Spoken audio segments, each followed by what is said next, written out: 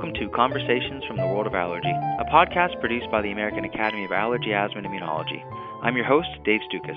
I'm a board-certified allergist and immunologist and serve as the social media and medical editor for the Academy. Our podcast series will use different formats to interview thought leaders from the world of allergy and immunology. This podcast is not intended to provide any individual medical advice to our listeners. We do hope that our conversations provide evidence-based information. Any questions pertaining to one's own health should always be discussed with their personal physician. The Find an Allergist search engine on the Academy website is a useful tool to locate a listing of board-certified allergists in your area. Finally, use of this audio program is subject to the American Academy of Allergy, Asthma, and Immunology Terms of Use Agreement, which you can find at www.aaai.org. Today's edition of our Conversations from the World of Allergy podcast series is designed with patients in mind, but hopefully will be applicable to all listeners, including medical professionals and allergists as well. I'm very pleased to welcome Dr. Priya Bansal. Dr. Bansal is an allergist immunologist who treats patients at the Asthma and Allergy Wellness Center associated with Amita Health in St. Charles, Illinois. Dr. Bansal is very involved in the Academy, currently serving as the Vice Chair of the Practice Management Committee and former Chair of the Health Informatics, Technology, and Education Committee. With 15 years of clinical experience in treating adults and children with allergic conditions, as well as numerous awards for her outstanding care, Dr. Bansal is the perfect guest to help discuss today's hot topic of winter skincare. Dr. Bansal, thank you so much for taking the time to join us, and welcome to the show. Thank you so much for having me. I like the intro of Hot Topic in winter. Yes, you could bring some of that heat to Chicago. That'd be great. I hope it's very timely. And, speaking of which, so for our listeners, we're recording this episode in late November 2019, and much of the United States and other areas of the world have really already experienced prolonged blasts of cold winter air. So, the first question I have for you is, what is it about the cold winter air that really causes misery for so many people in regards to their skin? Well, I feel that basically cold winter air, we don't have the moisture and the humidity that is necessary to help maintain that skin barrier. So a lot of people you'll see going around with those, cracked, dry skin, which eventually leads to itching and flaking. And a lot of times people end up feeling that stiffness and that tightness around joints. And obviously the common familiar, everyone with their chapstick because of the dry chapped lips. Sure. So it's really the dryness associated with the cold air. Is that correct? Yes. Yeah. Okay. It's basically the lack of moisture and humidity, I feel, that's in the environment that kind of promotes all of the changes that happen to the skin. Yeah, well, that makes a lot of sense. Well, so in addition to the cold winter air, a lot of us spend more time indoors during this time of the year for obvious reasons. So what are some of the other common triggers that can impact anybody this time of year in regards to making their skin more irritated or dry? Well, one of the things, we don't think is what's the number one thing we do in the cold in the house, right? It's cold outside, so we turn the heat up. So the dry heat, obviously, inside the house is going to make it worse because there's less humidity in the air. One of the tips I tell people is, watch that humidity in the house because that's, if you can bring that up a little bit towards 30 to 40%, you're going to stay out of trouble. Also, that rapid temperature shift, like when you're going from the cold to the heat, can make people itchy or vice versa. Oftentimes, like I said, not even related to eczema, it's going to be the type of clothing you're wearing, right? So if it's more wool clothing, something that's more itchy as a material, and the multiple layers of clothing might also make people feel more itchy and uncomfortable during the winter. Oh, that makes a lot of sense. And anything that you can think of off the top of your head in regards to, around the holidays, such as, decorations or Christmas trees or anything along those lines? Well, definitely when people, this is a big deal when people, I think we just did a tweet up actually about this, right? When you're going out and you're pulling out those decorations, and a lot of people feel that, it's the pine tree, but sometimes it's the mold. So it's different allergens that are, present also in the home, as well as extra dust that you're getting exposed to that may also contribute to this problem. So everybody's cooped up inside, windows are closed, indoor heat kicks in, which dries everything out, and then just increased exposure to all the common allergens that don't get to air out. Correct. Yeah, okay. Now, you mentioned the word eczema. For our listeners, some of which may not be familiar with this, what do you mean when you say the word eczema or the other name that it goes by, atopic dermatitis? Can you explain to us what that is? I always feel like atopic dermatitis is almost an easier one to explain because atopic for us, you may for us as allergists, you're going to hear the word atopic quite a bit, right? So atopic, we kind of relate to allergies. And if you relate dermatitis as more to inflammation, so itis is always inflammation and derma is to the skin, so inflammation to the skin kind of influenced by allergies. And then this in turn is influenced by either genetics or particular environmental factors like we're talking about that can lead to that redness and the itchiness of the skin. And so is that something more to do with like the skin barrier where it's just, there's something different about it compared to somebody who doesn't have atopic dermatitis? Correct. Again, that's where those genetic influences come in, right? So if you're genetically prone and you get put into that right type of environment or that right type of exposure to particular allergens, that's when the skin is going to flare and cause this particular skin condition of eczema or atopic dermatitis. Okay. And is that something, somebody gets a persistent rash that lasts for a couple of days or a couple of weeks, or is this something that tends to come back over and over again for months to years? Unfortunately, it tends to come back over and over. Now, there could be interrupters, right, to this cycle. So let's say instead of spending my winter in Chicago, I decided I wanted to go, down to sunny Arizona. Maybe in that particular environment, those particular allergens, maybe I wouldn't be triggered because that's how the environment is influencing me, even though genetically I may have an issue. Also, with some children, they may outgrow it, or quote, outgrow it, where it goes into remission for a while, and then you may see it as an adult or may not see it.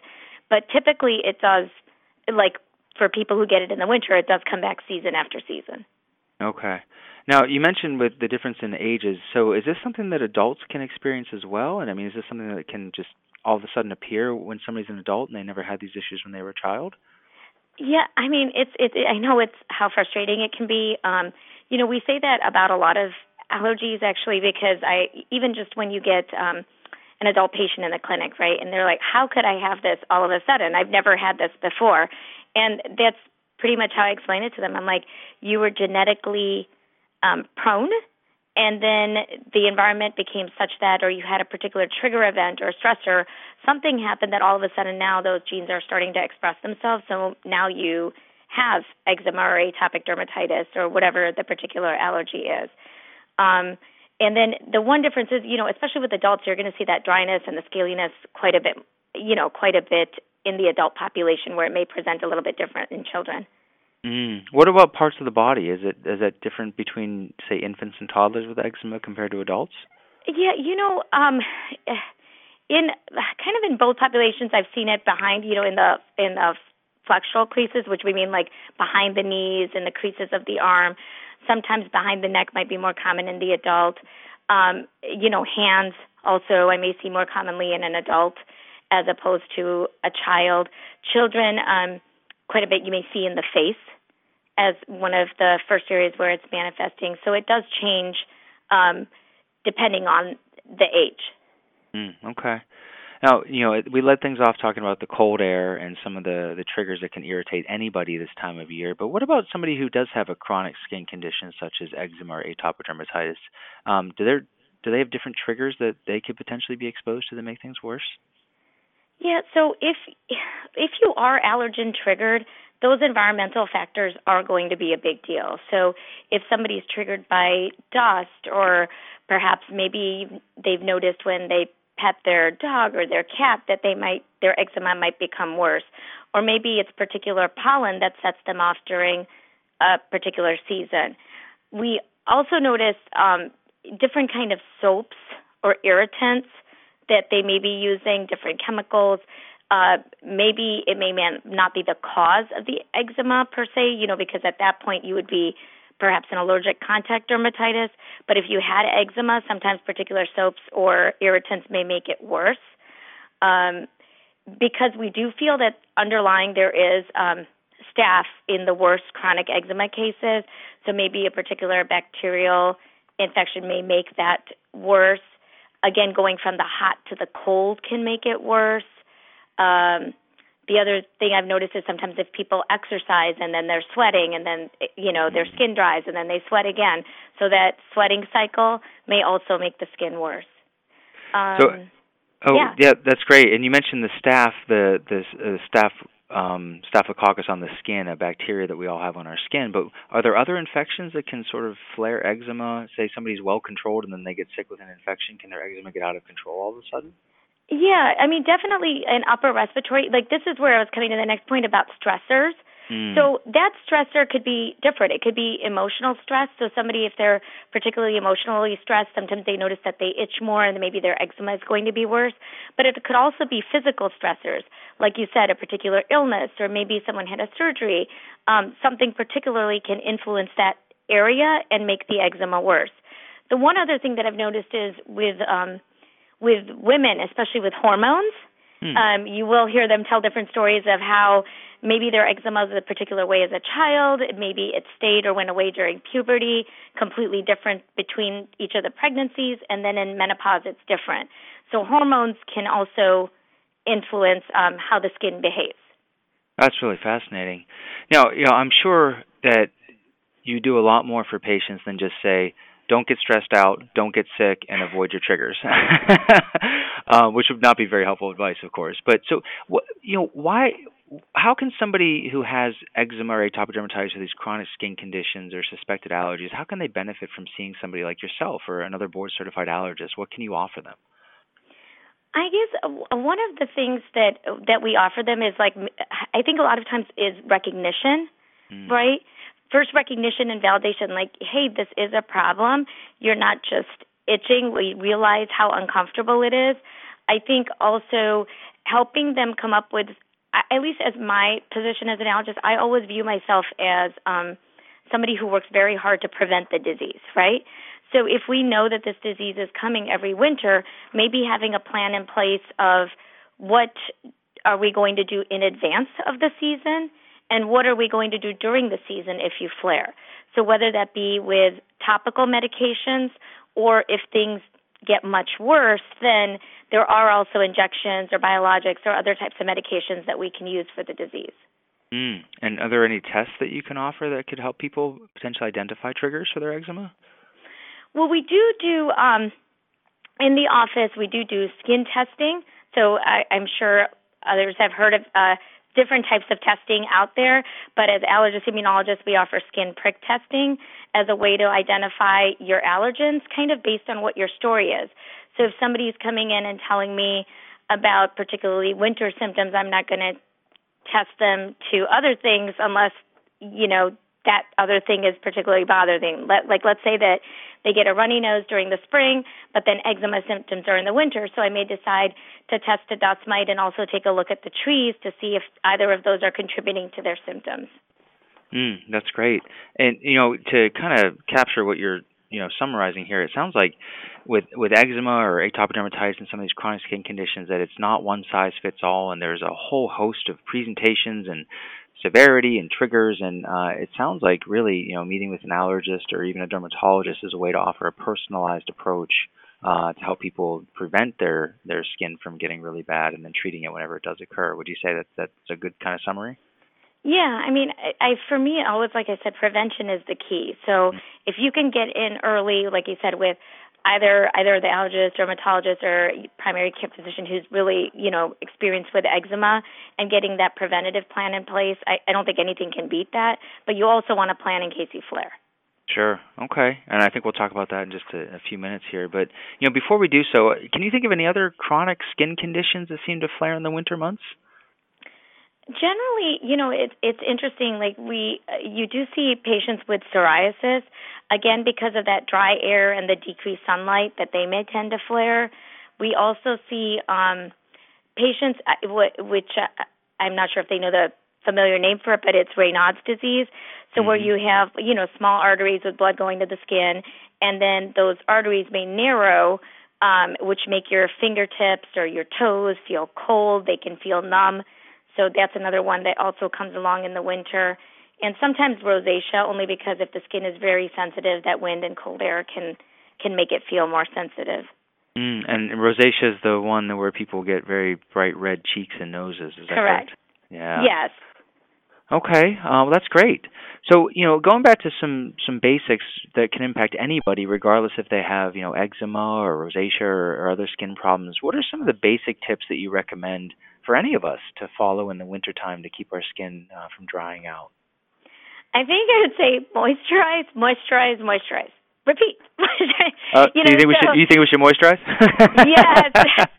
I can't say it enough. So, because a lot of my patients will, when I ask them how often are they moisturizing, they say, oh, maybe once a day.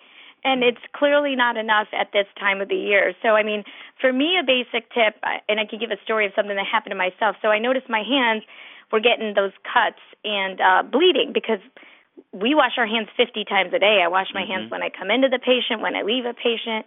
So, and I thought, well, it can't possibly work if I put lotion every time because I'm having to wash it off in 10 minutes. And then I found that, yeah, it actually does work. So with every hand wash, I would say moisturize or keep some lotion. I would say we're going to hopefully try to get either a cream or a thicker ointment. If the ointment's too thick for you to work with, then a lotion or a moisturizer.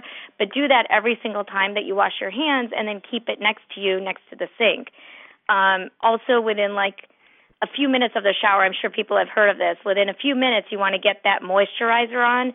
And if you do have prescription medicine, we usually say put the prescription medicine on and then put the moisturizer on top. And I mentioned a little bit earlier about the humidity level, right? So the hard part is if you go above 50%, you're getting a lot of dust mite growth, but you go under 30%, and often that's drying for the sinuses and also for the skin. So trying to get to that, buying a cheap maybe humidity gauge and plugging it into the bedroom, and then checking it to make sure that we can get that humidity level to maybe 30 to 40%, which would help the skin as well as the sinuses. Okay. One of the other things that others don't think about is just wearing appropriate, comfortable clothing. So if you know that wool makes you itchy, try not to wear wool, right? Wear more cotton fabrics, especially on the underlayer of the skin, and trying to wear that sunscreen even in the winter. I think people think, well, because it's cloudy, my skin possibly won't burn or get any worse, and that's not true. That even if it's a cloudy day, you still need to have your sunscreen on. Oh, and lastly, probably using fragrance-free detergents and soaps, things that are more gentle to the skin so that the skin doesn't flare to begin with. So scent-free detergents and soaps. Excellent. Now, there's nothing better than a hot shower after you've been out in the cold for a while, shoveling snow or whatever. But, I tend to itch like crazy in the wintertime when I take a hot shower. What's going on there? Well, it's really like you said, it's that heat, right? Again, you're going cold, hot, that variation in temperature that sometimes causes, as soon as you come out, then you're going to itch like crazy. So a lot of times it's recommended to take more of a lukewarm bath. The one thing is, if you do really want that hot shower, just make sure towel off really quick and put that moisturizer on, because that's going to be what seals in the skin. But in an ideal world, probably a lukewarm shower. All right, I'll try to listen to you. Now, you mentioned this, but I think this is a really important difference, and I hope the listeners gain a lot of great information from this, which you've already provided so far. But walk us through the difference between lotions, moisturizers, and ointments. You go to the store and you see hundreds of these products on the shelves, but what are some of the differences between them? So the lotion, I think it's all dependent on what water content versus how much oil content is in the particular moisturizer. So your lotions typically are the ones that I think most people want to gravitate to because they spread the easiest, but they have the lowest amount of oil in it. So in terms of really sealing in the skin, if you have a choice between that and nothing, I would still say to do the lotion because it is going to provide some moisture to the skin. However, you probably want to go a little bit thicker than that with a cream because the cream is going to be half water, half oil. So using that, again, it's going to give you a little bit more of a barrier to the skin, but also provide moisture to the skin. And then your last category is going to be your ointments. And the ointments, may have seen, the harder problem with that is because they're a little bit more sticky because they've got that 80% oil versus the 20% water. So basically what you're going to want to do is, maybe if you can't use the ointment during the day because of work or you don't want to get it on your clothes, maybe just try to use that just at night as a thicker barrier, and during the day maybe try to use the cream, or if you can't use the cream, the lotion. Because like I said, something is better than nothing, but you do want the thicker, more oil-based moisturizer on your skin. Unless, of course, the skin is very oily to begin with, then you might want to stick with the cream. Okay. Now, any advice for, nighttime? So you mentioned the thicker sort of ointments, which are greasier and can really help lock in the moisture a little better. But you also mentioned before some of the flexural areas, whether it's hands or wrists or ankles or feet. Any advice on, what people can do at night before bed to make sure that ointment stays in those areas where you place it and doesn't rub off on the sheets? Yeah, usually what we suggest is that you kind of wrap it somehow. So when my daughter was younger, we would put it on, we would run that humidifier because my humidity level for some reason used to be at 20% in this house. And we would put like a humidifier in her bedroom, as well as put either the petroleum jelly or some other thicker ointment, and cover her feet and ankle with socks, or the hands with socks or gloves, just to seal it in. And it's a simple and easy way where you don't have to spend a lot of money and buy these gadgets. All you have to do is, simple care, and then that way it also doesn't get over all the surfaces. Okay. Now, I love that you mentioned money, because if we're telling people to moisturize several times a day all winter long, that can add up. So do people need to spend a lot of money on these expensive skincare products, or, is basic better? I would say basic is better. I mean, the petroleum jelly is going to work great. I remember in one of my older clinics, a lot of the patients used to come in saying they used to use Crisco. So even just using Crisco vegetable shortening would have been great, because, again, the idea is that it's more oil-based and it's going to keep that moisture into the skin. So you don't necessarily need to spend a lot of money on expensive fragrance products when simple, basic, and easy does the trick. Actually, single-ingredient items are probably the best. Okay, and I assume you should leave the spices out of the Crisco if you're going to rub that on your skin. Yeah. Not to eat. All right. Now, what about all these, as we mentioned, there's so many different products out there. I mean, there are just tons of products for people to choose from, and some of these are fancy and, cost more expensive, and or some of them have like all natural fragrances and scents. Even if they're all natural, are these things potentially irritating for people with dry skin or eczema? Yes, it depends. Obviously everyone's an individual, right? Mm-hmm. So, and sometimes these particular ingredients aren't required to be labeled. So we know there's thousands of fragrances out there, right? And maybe a particular product can have anywhere from 50 even up to a couple hundred of these ingredients, even though, like I said, they may be saying that they're natural. So, like I said, the best thing for people to do is probably try to get a single ingredient moisturizer, like as you mentioned, petroleum jelly. Single ingredient, it's not going to, you've tried it on a particular part of the skin, it's not going to irritate your skin, and you don't have to do detective work to find out what inflamed my skin by using a product that has a bunch of different ingredients in it. So, I mean, sometimes we know that you get like a contact dermatitis, like an allergic contact dermatitis. So if the skin is already broken down and you have eczema, and then you put a particular product that you get irritated to, then that skin is going to get even more inflamed. So you don't want to add fuel to the fire. So ideally try to keep it simple and basic, even if something else is labeled natural. Wow. Do you see patients where their actual, quote-unquote treatment or the topical ointments they're using is actually making their skin worse? Yeah, sometimes, because, again, they'll bring in the particular product, and we look at the ingredient list, and I say, well, I don't know if this, what about this? Do you know if this bothers you? Do you know if this bothers you? They have no idea just as much as I don't, and it's very hard to isolate each of the 50 ingredients that are on the bottle to be able to figure out which one is bothering them. It's better for them not to use that particular product. Okay. No, it's interesting because we've been talking now for 20 minutes or so, and we haven't really discussed medication at all. Right. But I know a lot of patients really do prefer to try to avoid medication for multiple different reasons. Can you offer any evidence-based approaches to avoiding medications for good skin care or for eczema or atopic dermatitis? So I know, like, we've talked about the basics of moisturizing, but some of the patients, they still come in and they say, well, we want to try something more natural or something that's more basic. So sometimes I'll offer them coconut oil, and especially I found that it works really well in the scalp. If you leave it in for a little bit, like we tell them, obviously not the straight fatty coconut oil, let it heat it up, or buy the liquefied coconut oil and let it sit in the scalp for about 30 minutes prior to washing it out. It's going to moisturize and help prevent that scaly, itchy scalp. It also works really well on the skin because it's high in fatty acids. So again, helping to keep that moisture into the skin. I know that I probably still do this, is telling patients about bleach baths. And I know originally it was stated that bleach baths, if you use a half a cup of bleach in a tub of water, and you sit there for 10 minutes, that also helps because, as we talked about, it helps with the staph, the bacteria that's underneath the skin.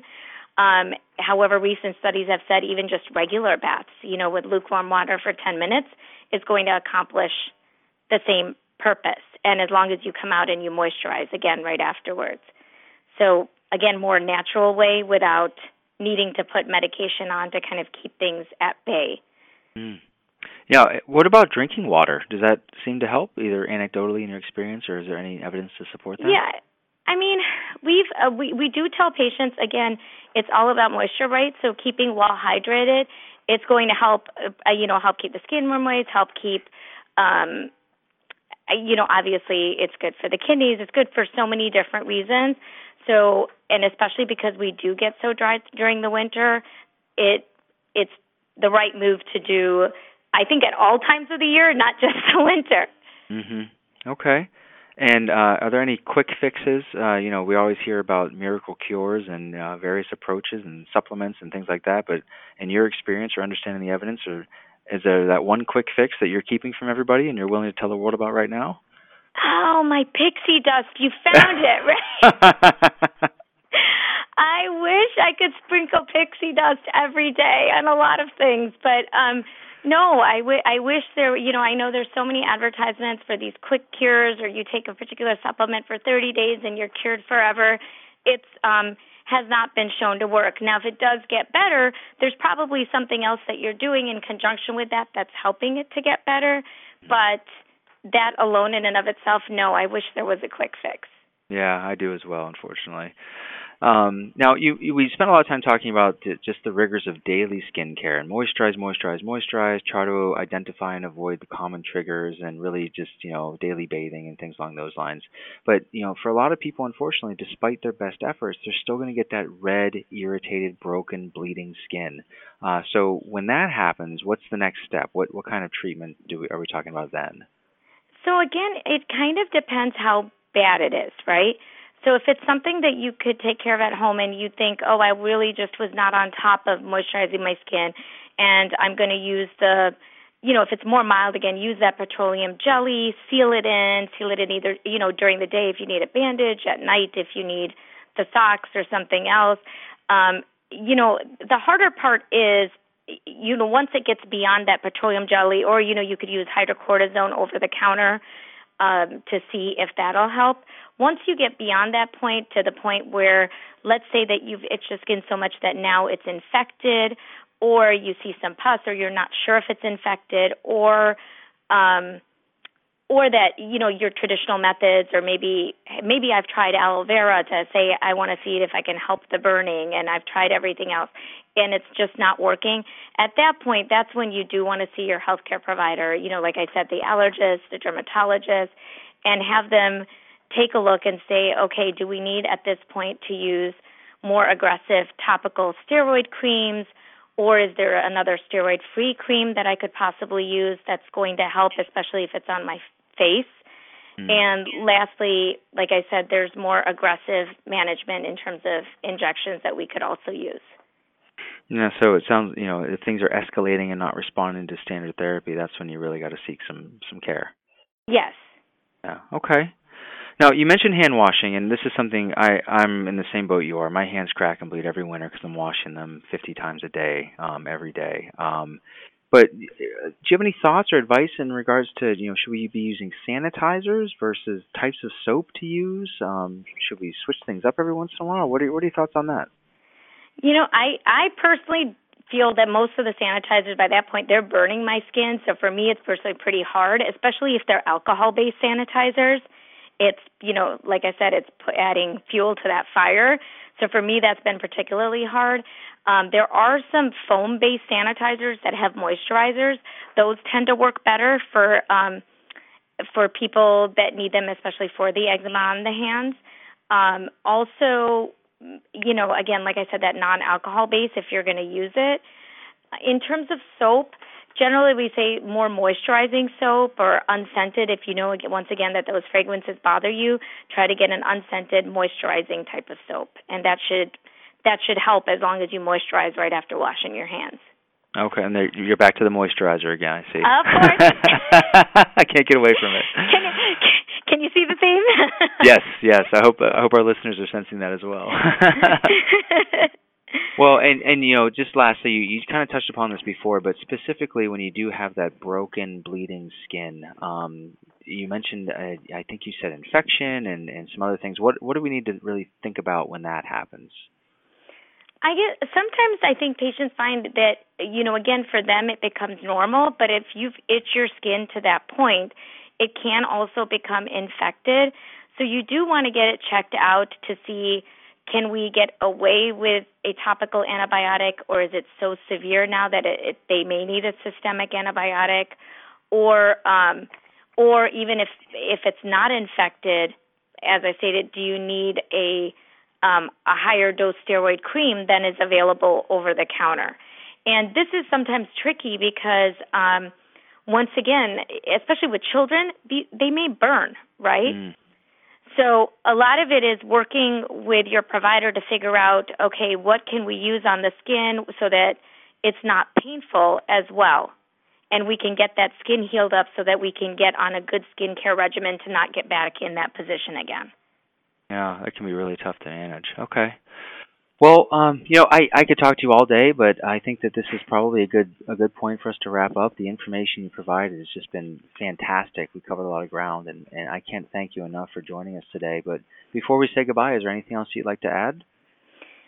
So the one last thing I was going to say is that, usually the patients are used to me saying this, but I always say take the bull by the horns, So you want to be an active participant in your own health care, right? So everything's only as good as both of us working together to get you to where you want to be. So ideally, I don't want a patient waiting until the cracking and the pain and the bleeding sets in.